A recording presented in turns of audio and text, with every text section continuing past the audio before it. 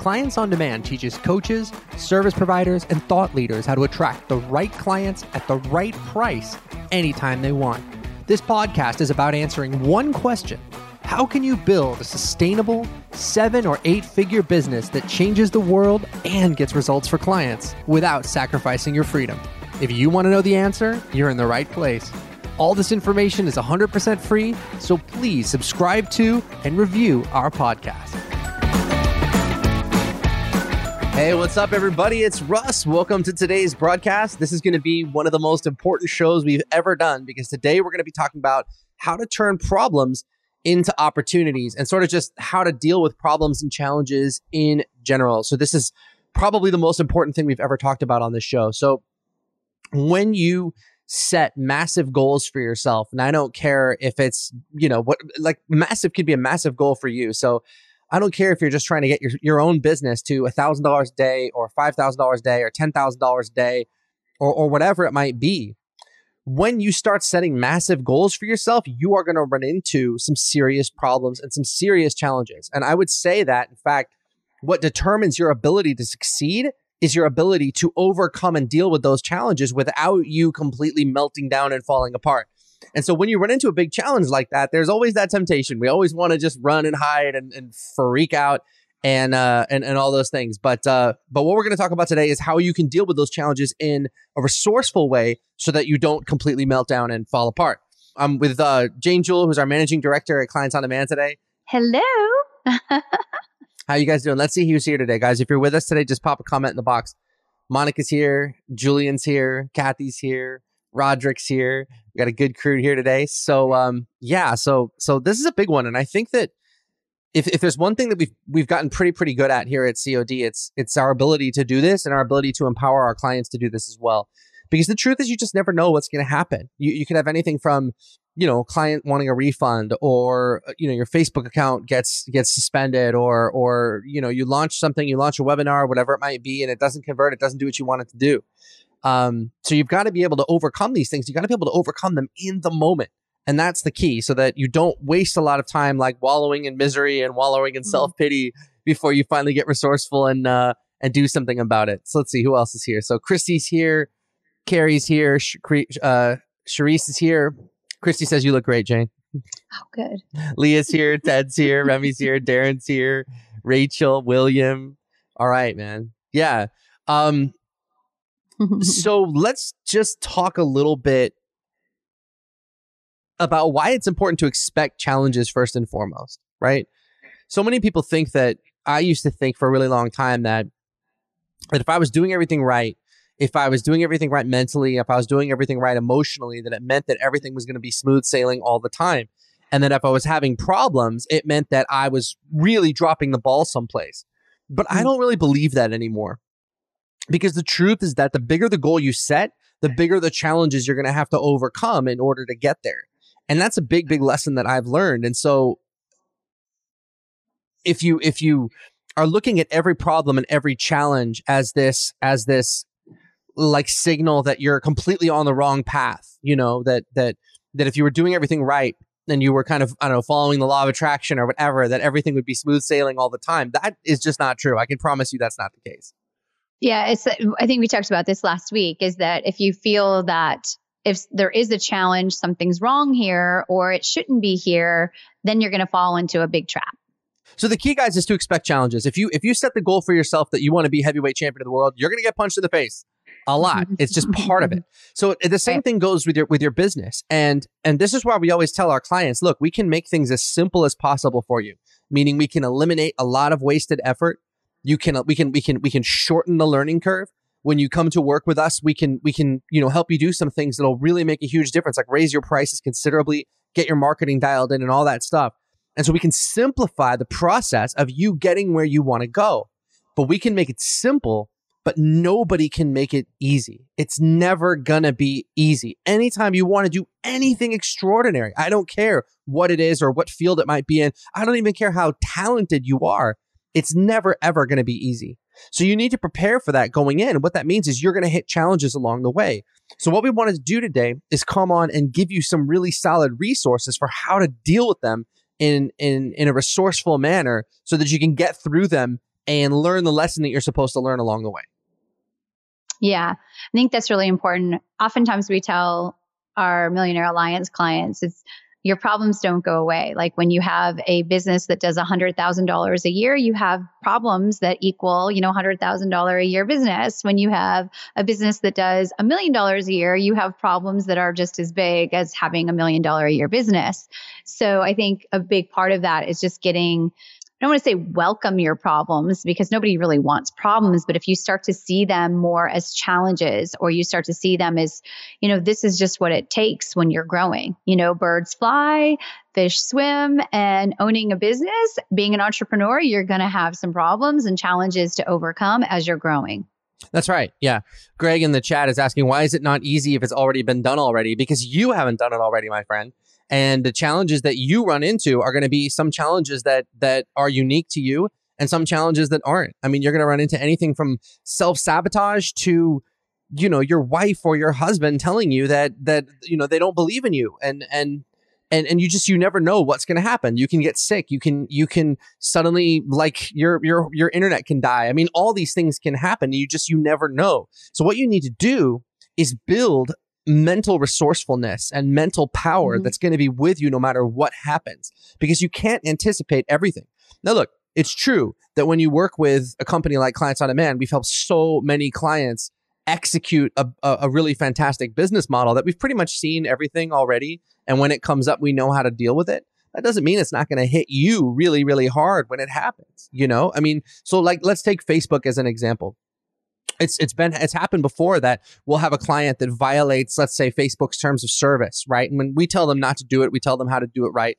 But sometimes the client won't listen to us, or they'll make a mistake or whatever, and Facebook will shut down their ads account. Now, when that happens, we know how to deal with it. We know how to overcome it. We know how to reach out to Facebook. We know how to do these things, but it doesn't mean it's not going to be really emotionally difficult for you when it happens. You could freak out when it happens. So we do everything we can to prevent that, to make it smooth sailing. We tell you what to do and what not to do, but still people make mistakes and sometimes things happen. So that's the value of having that mental armor and that mental resourcefulness in place, because when stuff happens, it's unexpected. You have to be able to deal with it and keep pushing forward and keep kicking ass in your business and in your life. So the first principle that we talk about all the time is something that I hear talk about by a fellow named Jocko Willink. He and his friend Leif Babin are ex-Navy SEALs. They wrote this book called Extreme Ownership. And I read this book. It's a fantastic book talking about the lessons that they learn on the battlefield and how you can relate those lessons to your business and to your life. And the book is called Extreme Ownership. And so one of the biggest principles that we talk about at Clients on Demand all the time is to take extreme ownership. So what that means is that when a problem happens, you really have two separate ways of dealing with it. Number one, you can take responsibility, or number two, you can blame someone else. Now, I don't care what that problem is. It is always healthier to take responsibility as if you are the cause of that problem, because in some way, shape, or form, you are. So, like, look at me as the head of the company, the CEO of the company. It doesn't really matter if somebody further down the chain of command makes a mistake. I either hired that person, or I was instrumental in hiring that person. I either trained that person myself, or I hired the people who trained that person. So if that person drops the ball and that person makes a mistake, it still comes back to me. And so we've internalized this principle at Clients on Demand, where if something goes wrong, all of us immediately, instead of trying to say, oh, it's Mark's fault, or it's Jane's fault, or it's Adrian's fault, or whomever's fault it is, we all immediately take responsibility for whatever we did or didn't do to contribute to that problem. And that puts us in this frame of mind now where we have the wherewithal to deal with it and to fix it. Because if you're blaming someone else, that means you can't do anything. It actually takes away your own power. Now, it feels cozy. It feels good to be there, because now all of a sudden, oh, it's not my fault. I'm good. I don't have to fix anything. I don't have to change anything. But it also takes away your power, because it means you're just sitting there like a fool waiting for someone else to fix the problem. And that's never a good stance to be in. It's one of the worst feelings you can have, when you're just kind of sitting there waiting for someone else to come along and fix something that's not working. I think it's important too when we say we look at our responsibility in it, but what it's not like, oh, I messed up, that was awful, and get mad at yourself and like go into a disempowering state. I think the key to what you said is it's actually really empowering to look at that and go, oh goodness, how could I have done that differently? Or what do I need to own here? What do I, so it feels really resourceful just to say, you know what, I'm it, this was my decision. This is why I did this. And this is what I learned from it. Because otherwise you're just kind of, I don't know. It's like if you ever deny kind of responsibility in something, it just feels so unpowerful. Like you get to claim back your power when you look at something and go, okay, I did that. I made that happen, and I'm going to own that from a resourceful place of what can we do to mitigate any kind of consequence, and what can we do differently next time? Well, so like look at it. Like there's two separate situations, right? So let's just say that you haven't adopted this value of extreme ownership, and something goes wrong. Mm-hmm. When that thing goes wrong, if you haven't adopted this value of extreme ownership, you're going to immediately spend a lot of time shifting the blame around. Mm-hmm. And so you've got you, and you're trying to shift the blame onto someone else. Everyone else on your team is trying to shift the blame on you or on someone else. And so you're spending you're wasting time and energy just shifting the blame around to see like whose fault it actually is. But if you accept this idea of extreme ownership, then you don't spend any time shifting the blame around. Every single person asks themselves immediately, how did I contribute to this problem? And what can I do to fix it?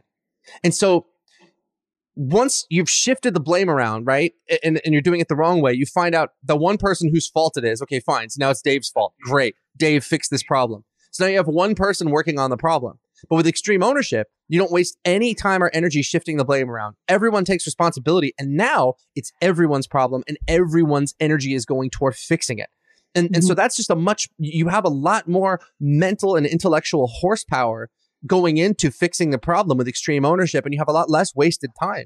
So even just looking at it from that perspective, it's just, you're just going to get through things much faster. So guys, like actually, that's a really good thing to point out, is that all of this stuff that we're teaching you, it's not going to really help you avoid the problems. And so if you're doing things right, sure, of course, you're going to run into fewer problems than if you're not, and if you're being conscientious and you're paying attention and you're doing a good job, of course, you're going to have fewer problems. But what we're talking about today is how you can deal with the problems that are going to come up, even if you're basically doing everything right, even if you're basically doing a good job. So when those problems come up, the goal is just to process it and get through it and fix it as fast as you can, so that you don't have a lot of downtime where you're just stuck dealing with this problem.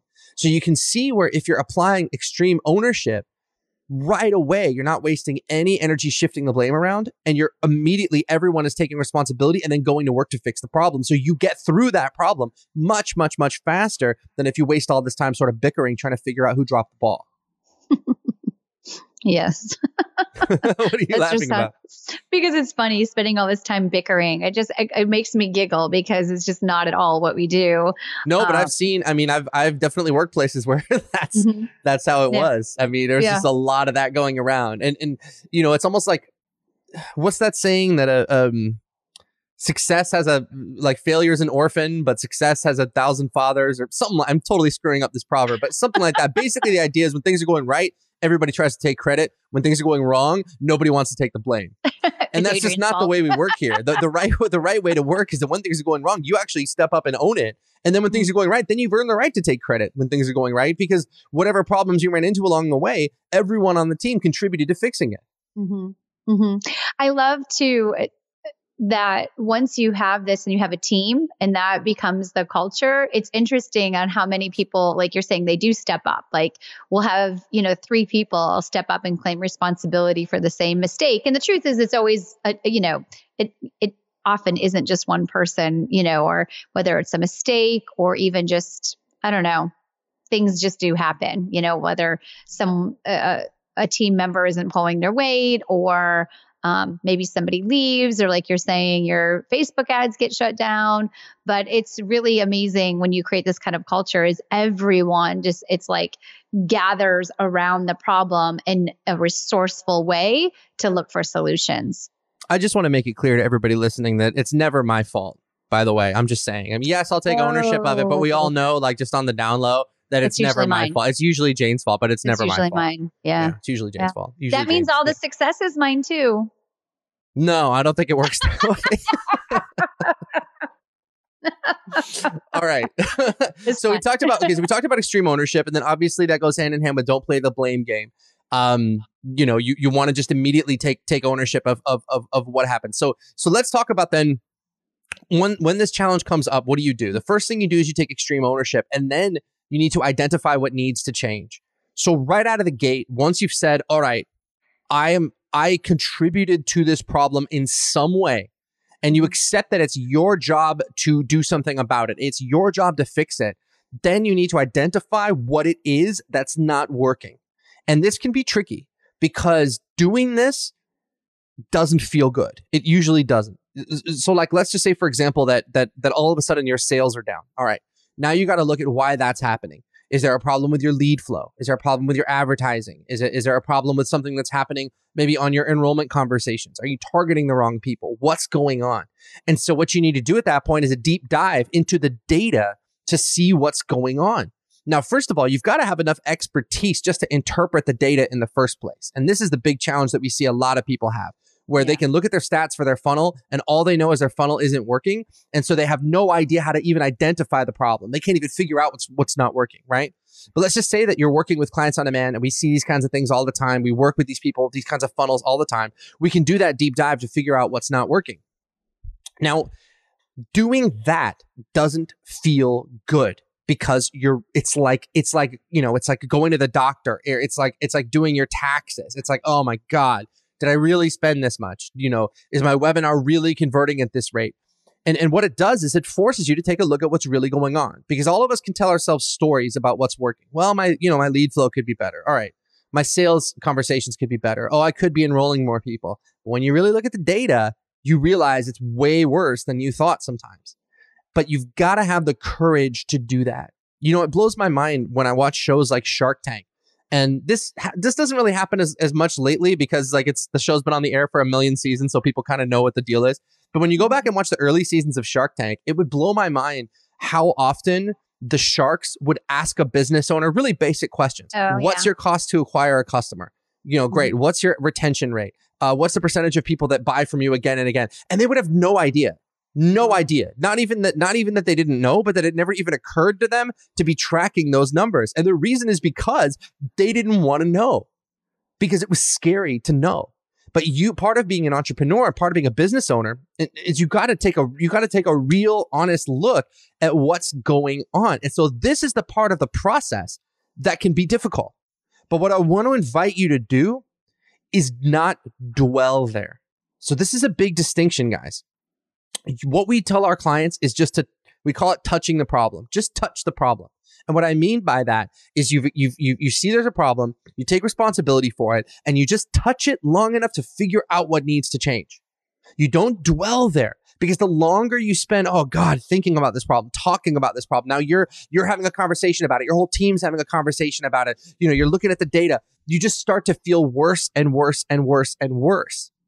So you don't spend a lot of time there. You just look at it and touch the problem and figure out what's not working. And then immediately shift your focus back to what it is that you want. Yeah. Yeah. So once you touch the problem enough to learn what there is to learn from it, right? Like, what do I need to learn from this? How did this happen? Is there a way I can mitigate this from happening next time? So you're touching the problem. You can give yourself a minute of a freak out, maybe, depending on what it is. Oh, yeah. No, you let yourself freak out a little bit. Yeah. But don't stay there. That's the thing. Don't stay there. When we used to have problems come up at COD, right? We would, at least me personally, I would be paralyzed by those problems for like a good couple days, where I would just be freaking out, going, oh my God, this isn't working. This isn't happening. Oh my God. Da-da-da. And I would spend so much time just trying to figure out what I could do to fix things that I would just be freaking out about it the whole time. Does that make sense? But now what we do is we spend maybe 5 or 10 minutes dissecting the problem until we can figure out what's not working. And sometimes it takes longer than that. But really, if you're intentional about that conversation, you can figure out what's not working pretty fast. And then once you know, boom, immediately shift your focus back to what you're going to do to fix it. Because that feels good. That's the part that makes you feel good. That's the part where you can get resourceful and excited. Okay, great. What's victory look like? How are we going to get there? Then that is something that's empowering. Whereas when you're asking yourself, what's not working, it tends to just feel worse and worse and worse. Mm-hmm. Yeah. I also love that once we come up with what is our outcome, what is the solution, that oftentimes we look at, then what's the process, if there is one, to put in place so this doesn't happen again? Right. Like what do we need to do? And so that's where a challenge turns into a good thing, which is, no, it's a kind of a weird to say, like, this challenge becomes something great. And it can sometimes in your business. Like if you have a challenge and that opens up a whole new way of doing business, or even a whole new process for something little, but then you don't ever have to deal with those challenges again, that serves you. That's right. So when you figure out what needs to change and you figure out what the solution is, you want to document it and then put that into your processes so that you never make the same mistake twice. So this is a big thing that we've gotten really good at, and actually Jane's been a huge contributor to, is that when we run into a problem and we figure out how to solve it, we bake that into our processes so that we don't keep making the same mistake over and over again, but we document that. So now if there's a problem that we know we run into over and over and over again, we have the solution and we have it documented. And the value of that is, let's say somebody on our team quits, or let's say somebody on our team leaves and we have to replace that person. Now we can hand the new person the solution to that problem in advance because we've already mapped it out and we don't have to waste time fixing the same problems again and again and again. Right. And if you're a business that's growing rapidly, you're making decisions all day long. You're like sometimes solving problems all day long, even if it's tiny problems. I'm not talking about big problems with, your Facebook account getting shut down, but you're just making decisions and moving all day long. And once you document something, it's like you don't have to have that hold your headspace. I love we have someone on our team named Vanessa, and she's so amazing because I'll make a decision about something, whether it's a policy or we solve a problem, and give it to her and she documents it. And now it's like, I never have to make that decision again, because then I'll go to Vanessa and say, would we decide about that if that came up again? She's like, oh, it's right here. And she has everything. So it also like shortcuts so much out of your brain space and things that you have to keep track of if you document it. Yeah, totally. Absolutely. I want to talk through something with you because I've been thinking a lot about dealing with chaos and the right way to deal with it. It seems to me, because I was thinking about this the other day, because I was thinking about these guys like Jocko Willink, right? These guys that are they're out there and they're running toward the chaos. Do you know what I'm saying? Mm-hmm. And I'm looking at that and I'm looking at how these guys function. And I just thought it was really interesting. So I want to hear what you think about this. I was thinking that people, there tends to be kind of like 5 kinds of people in terms of how they deal with chaos. Okay. And the first type is, I would say, like 99% of the population, where they just avoid it at all costs. And when I say chaos, I mean, fear, uncertainty, problems, that kind of thing. So I'd say like 99% of the population probably is just built where it's like, they just want to have a safe, little comfortable life. They want to have their job. They don't want to deal with a lot of big challenges. They don't want to deal with fear. And so they'll spend a lot of time doing everything they can to just like minimize the amount of chaos in their life. But the trade-off there is that they end up playing it safe, and that they have these dreams and they have these ambitions that they don't go for. And I would say that's like the vast majority of the population, right? Mm-hmm. Yeah. Then you've got your people that set big goals, and they understand that as part of setting big goals, they're going to have to deal with those big challenges, but they still do everything they can to kind of minimize that uncertainty in their life where they're not comfortable with it. So I feel like I spent a lot of time there where, I want to keep moving forward. I'm willing to take big risks. I'm willing to do what it takes, but my attitude toward problems and chaos and uncertainty is that I still would rather avoid it, if that makes sense, right? Mm-hmm. Mm-hmm. But then you've got these guys that are like your Navy SEALs, your Jocko Willinks. These guys are actively going after they're seeking it out. And that's the thing that blows my mind, where you've got these people where just something in the way that they're built, if they hear gunshots, they're not sitting there going, well, I'm not going to, I'm going to stay out of that. They're actually running toward it and they're seeking it out. And these people, it's almost like they accept that there's going to be uncertainty, there's going to be chaos, but rather than do what they can to avoid it, they're actually going out there and seeking it out for whatever reason. Then I feel like you've got this other group of people. So maybe there's only four groups of people, not five. But then I feel like there's even one level kind of beyond that where you've got people that are actively creating chaos because they know that they can deal with it and most other people can't. So when I think about that, I think about guys like, you might say like Muhammad Ali, right?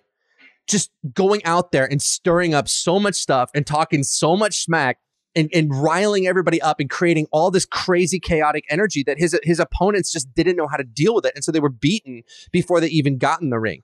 I see Donald Trump doing this where like, you can't deny that there's so much going on and he's tweeting and he's saying this and he's saying that and this is happening and that's happening. And it's just like he's keeping everyone else so off balance that everyone's kind of just like, what the hell is going on? But if you look back, he's done that through his entire business career as well. And like, that's what Art of the Deal is about. And I think that book was written in like 1981 or something. So this has been his game plan for a really, really long time where you've got these people that are so comfortable with chaos and uncertainty that they actually deliberately try to create it because they know that most people aren't equipped to handle it, and they are. So the more chaos and uncertainty that's going on, the more it favors them because they just know that most people aren't comfortable dealing with it. And so I've been thinking about this a lot lately because it seems to me that like when I look at myself psychologically, you know me, I'm really, really comfortable with risk, but there's something inside of me where it's like, if I don't have to deal with any BS, I don't want to deal with it. And I just wonder, as a business owner, if it isn't healthier to have more of that attitude where you are actively seeking out the chaos and seeking out the uncertainty. And I think about guys like how Richard Branson is always like putting himself in a hot air balloon and trying to like launch himself into the volcano. And like, like he's constantly doing all this stuff where it's like, dude, you're just risking your life again and again and again. But why are these dudes built that way? Does that make sense? Yeah, I would say that they have this couple of things, a strong human need, right?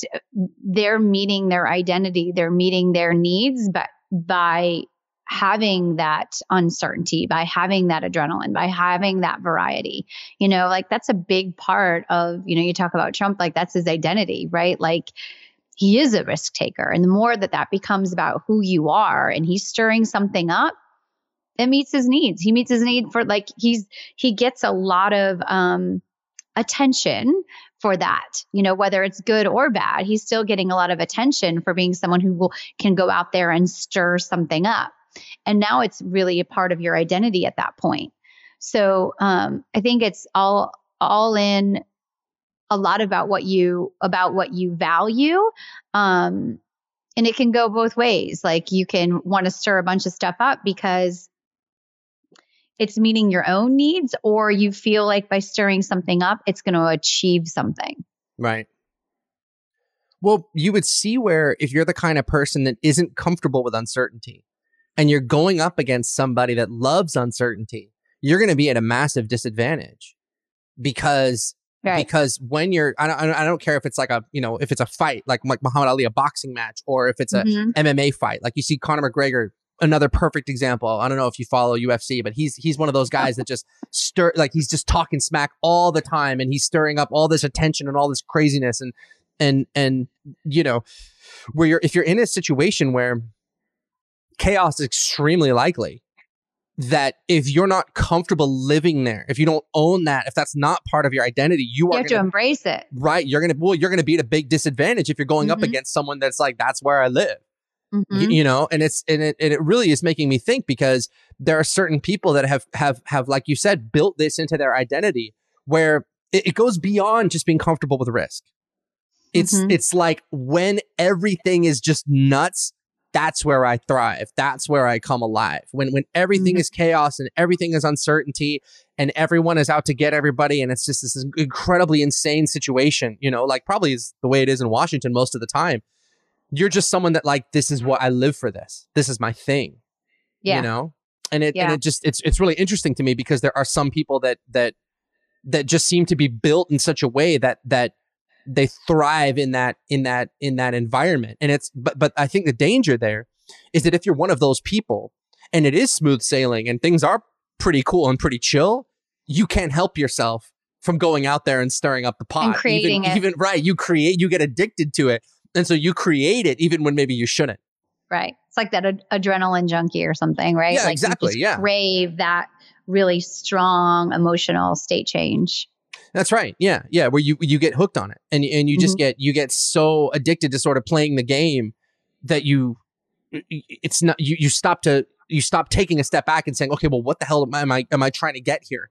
You know, Right. Are you craving just that emotional state, or are you actually craving the solution really? Or are you focusing on the outcome of where you want to go, or are you just kind of looking for that big spike in that energy, or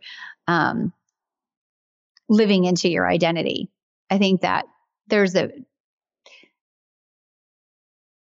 can be a big consequence to that. well, it's just, and you see it, you Mm-hmm. see it. You see, how often do you see really powerful people getting involved in some stuff that they shouldn't get involved in? Like Mm-hmm. whether it's, I can't even, there's so many examples, like I can't even think of one, but it's like how many people have like, done some sexual harassment thing and destroyed their entire Mm-hmm. company, or said something they shouldn't have said, or made a deal they shouldn't have done, where I really feel like it's very difficult to be one of those people that kind of thrives on chaos, that also doesn't have this element of self-sabotage to it, where you get so hooked on it that you end up making stupid decisions because you're addicted to that adrenaline rush. Yeah. Yeah. Yeah. It's a really interesting thing to think about, because in many ways it's easy to envy some people like that, because it just, they're creating such an insane whirlwind around them that it's like, it's fascinating. And what they're doing is they're making everyone else react to whatever they're doing. So like Right. you become the elephant in the room. You become like this thing that's creating so much chaos and so much insanity that I can't play in that space without taking you into consideration, and going, what's he doing today? What's going on? Blah, blah, blah, And it's a really interesting thing to think about, that there are some people that are built that way, but then there's also a big, big price that comes along with that once you turn that on, it's probably really tough to shut it off. Yeah.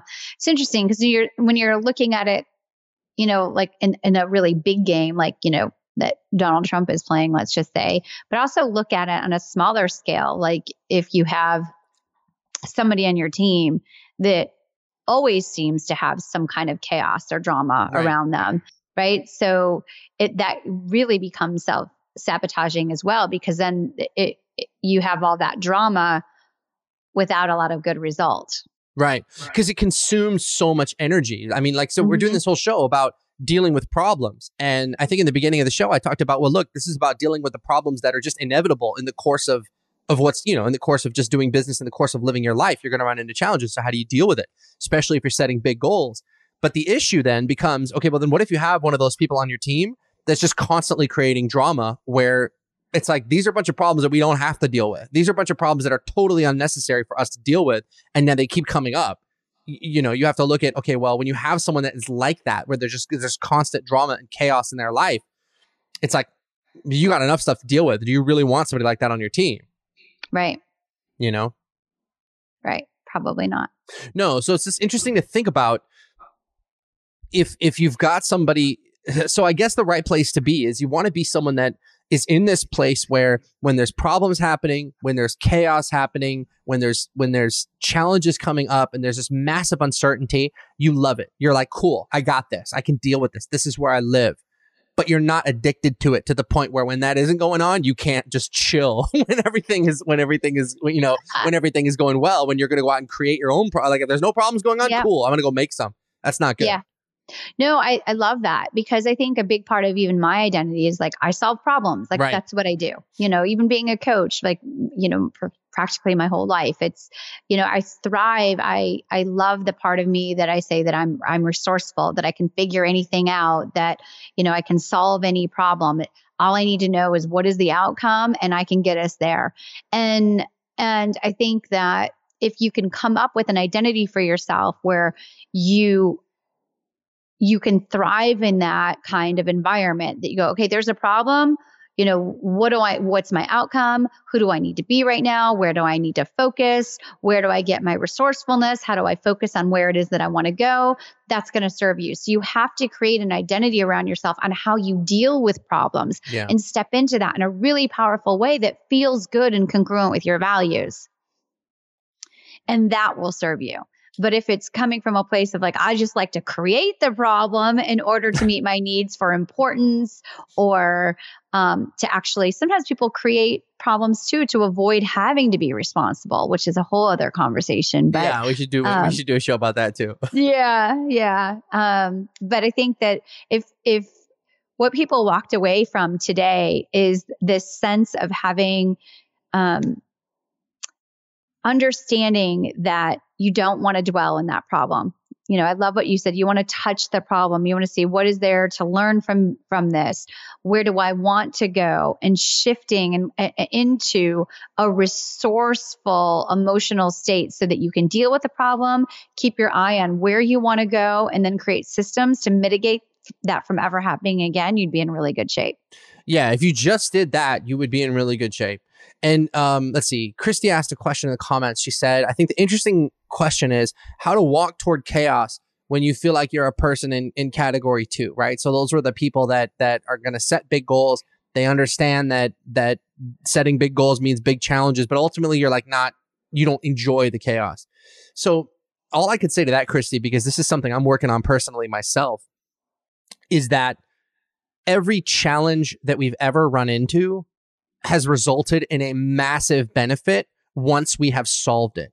So the way that I look at this is a really healthy belief. There's 2 healthy beliefs that I've developed that I want to share with you guys really quick before we go. The first belief is that, there are no problems. There are only opportunities. So there's no problems. There's no challenges. There's only opportunities to improve. And when you can identify what that opportunity is, that shortcuts, you're having to figure out this massive problem because you're like, hey, what's the opportunity here? And then boom, you capitalize on it and you're good. The second belief is that this belief that I'm rich because I solve problems that seem impossible to normal people. And I believe that's true for you. And I believe that's true for everybody who's a business owner who's listening to this right now, is that whatever business you're in, whatever it is, whether you're an attorney or an accountant or a coach or consultant or whatever, people are coming to you to solve problems that they can't solve. And the bigger problems you're willing to solve and the bigger problems you're willing to fix and take on, the wealthier and the more successful you're going to be. So that is why we get paid. That is why wealth flows to us, is because we solve problems that seem impossible to normal people. And so even if you're someone that doesn't really like a lot of uncertainty, even if you're someone that doesn't like a lot of challenges, if you can sort of reframe these problems and challenges as not really being problems at all, they're just opportunities to figure things out. And if you can get curious, which Jane talks about a lot, and say, get curious and say, okay, well, cool, this is a problem. This looks like this big devastating thing. But within that, there's the seeds of an opportunity. Okay, so how can I get curious and figure out what that opportunity is so that I can get just a little bit better, so I can keep moving forward, so I can get closer to the outcomes that I want? The more you can adopt that mindset, the more powerful that you're going to be in everything that you do. And so now, granted, look, it's tough to do that in the moment. Okay, don't get me wrong. I'm not some like robot where like when a problem comes up, I don't sit there and have like my, oh God moment. Of course you do. But as fast as you can, when those problems happen, you give yourself a minute or two to freak out, like Jane said, but then switch gears into being a detective and figuring out, all right, cool. This thing happened. Yes, it looks like the end of the world. Yes, it looks like, things are terrible. All right. Within that, let's see if we can find an opportunity and figure out something we can solve. And I'm being overly dramatic, guys, because most of the time when you have a problem, it definitely isn't anything like the end of the world. It's just, you make it feel that way. So it's like, all right, fine. There's this big challenge. Here's an opportunity. So what's the opportunity there? And then you just remind yourself, hey, this is why I get paid. I'm rich because I solve problems like this. All right, cool. Let's solve this next one. The other thing is just having some really great identity beliefs, like we talked about earlier, that you're good at this. So if you start creating an identity for yourself that, you're really good at solving problems, like this is just what I do. Like I'm really good at solving a problem. Give it to me. I'll figure it out. You can walk in that uncertainty a little bit easier, because now every time you solve a problem, if you take a look at it and you go, what was great about what I did? What was great about how I solved that problem? What does it mean about me that I'm able to easily solve problems? And you're starting to grow who you are and expand who you are so that later on, it's like, it just becomes more and more of who you are. You know, when you have a kid, like all of a sudden, you have a child, it's like, I am dad now. I am mom now. It's like you're now this person that you weren't, 5 minutes ago before the baby is born. And in taking on that identity as I am mom, there's like a whole new world of who you are. And then as you do that, you expand what kind of mom you are and how you solve problems and what kind of things that you do. And it expands and expands and expands. And I think it's the same thing with whatever it is that you're trying on. Like, I am a good problem solver. It becomes part of your identity. Yeah, absolutely. Absolutely. And then one of the best ways to reinforce that is to take that identity and run with it and actually go solve some problems. And then what you'll have this whole body of work that you can look on where it's like, oh yeah, I remember when that thing came up, we crushed that. Then this came up, we crushed that. And we've crushed all these problems. Why would this be the one problem we can't solve? And you get to this point where you're just like, it just becomes a part of who you are, These guys, like I was talking about, these guys, Jocko Willink, these Navy SEAL type dudes, like, the reason they seek out these challenges is because they're ready for them and because they believe that they're going to win. They wouldn't seek these challenges out if they thought they were going to lose. No way. Right. They do the work so that they can be ready. There's this quote by Sun Tzu in The Art of War that says, don't count on the enemy not coming after you. Count on being ready when the enemy does. And that's the only healthy way that you can look at it, because the honest truth is you do, and that, obviously we're not at war, but you look at, it's the same thing with problems. Don't count on problems not happening. Just count on being ready and being able to deal with them when they do. And so Jane, I think that goes perfectly into what you're talking about, where you have this identity where even if there's nothing going on, even if there's no big problems you're dealing with right now at this moment, you know that you are the type of person that you can solve these problems and solve these challenges again and again and again. That's right. Yep. And so guys, look, one of the biggest shortcuts you can have to solving problems is to work with mentors that like solve these problems all the time. So whatever problems you're struggling with in your business, maybe you're not getting enough leads, maybe you're not getting enough clients, maybe you're working too hard, maybe you have no idea how to do a webinar, maybe you have no idea how to do Facebook ads, maybe you're looking at your competitors going like, oh my God, these people are making so much money and I have no idea how they're doing it. Whatever you're struggling with, I can pretty much guarantee you that we've seen it before and we know how to solve it. So think for a second, what are those problems you're dealing with right now? What's that big problem in your business that if you could just snap your fingers and make that go away, it would unlock everything else so that you could have an incredible next 12 months. So when you know what that problem is, I want you to go to clientsondemand.com/call and book a call to speak to us, because whatever that problem is, I can pretty much damn well guarantee you we've seen it and we've solved it. Not just in our business, but in our clients' businesses too. Like whatever it might be, I can almost promise you, unless it's something really, really weird, that it's something we've seen and we've dealt with over and over and over again. So fixing this problem right now might seem like this big, incredible challenge to you and you don't know how to do it. But for us, it's just another day at the office. So go to clientsondemand.com/call, book a call to speak to us. And this is exactly what we'll talk about. We'll ask you these questions. What is the biggest challenge you're dealing with? And you can tell us. Then we can put our heads together and come up with a step-by-step game plan to overcome it so you can be free from this and move forward toward creating the life and the business that you want. So go to clientsondemand.com/call, book an appointment to speak to us. We would love to talk to you. All right, guys, that's going to do it for us on this show. JJ, thank you so much for your insight and your wisdom. Brilliant as always. And thank you all who left comments. And guys, if you are listening to this on iTunes and you want to check us out on Facebook, go to Facebook and search for a Facebook group called The Art of High Ticket Selling. That's The Art of High Ticket Selling. That's our free Facebook group. I think we have about 35,000 or something entrepreneurs in there just like you who are running kick-ass businesses. It's an incredible resource. And if you're watching us on Facebook, but you want to check this out on iTunes so you can listen to this in your car, and we're also on Spotify, then go ahead and search for the Clients on Demand podcast on iTunes or on Spotify. We'd love to see you there as well. All right, superstars, everybody have a great few days, and we'll catch you on the next show. Bye-bye. Bye, guys. Thanks for tuning in to today's show. If you like what you heard and you're interested in seeing if you're a fit to work with Clients on Demand, here's what I want you to do next. Head over to clientsondemand.com/call. That's clientsondemand.com/call and book an appointment to speak to our team. We'll get on the phone with you for about 45 minutes and we'll get you crystal clear on 3 things. Number 1, the exact price you should be charging. Number 2, the exact target audience you should be going after. And number 3, the exact strategy you should be using to reach them. Remember, scaling your coaching or service business does not happen by itself. You need expert guidance to make it happen. Now, we've helped clients all over the world scale their businesses to 6 and 7 figures while enjoying life and making the world a better place along the way.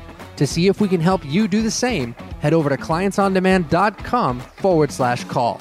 I'm Russ Ruffino, and let's talk soon.